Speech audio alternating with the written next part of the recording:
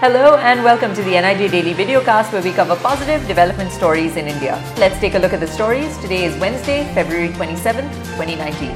First up, taxpayer money. PM Modi said that his priority was to make the best of taxpayer money. He said that new jobs have been created when a huge push has been given to roads, rails, and expanding aviation sector, a record of foreign direct investment into the country, and loans given to young entrepreneurs. The PM also referred to the government's schemes for farmers that create opportunities.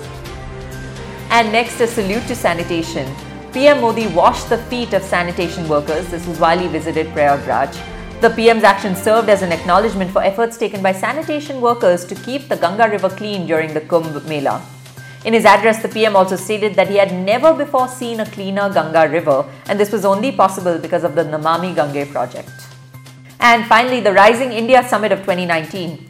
PM Modi laid the foundation for a new India at the Rising India Summit in 2019. He highlighted the achievements of the government over the past 5 years, including a growing Indian economy, improved ease of doing business, the success of Ayushman Bharat, and over 34,000 crore people now included in India's banking system through the ownership of a Jan Dhan account. The PM stated that these highlights show the positive development of a rising India. And that's a wrap for today's stories. If you enjoyed watching this video, be sure to like and share it with your friends. Also, be sure to leave a comment. I want to know your opinion on these stories. We'll see you tomorrow on NIJ Daily Videocast.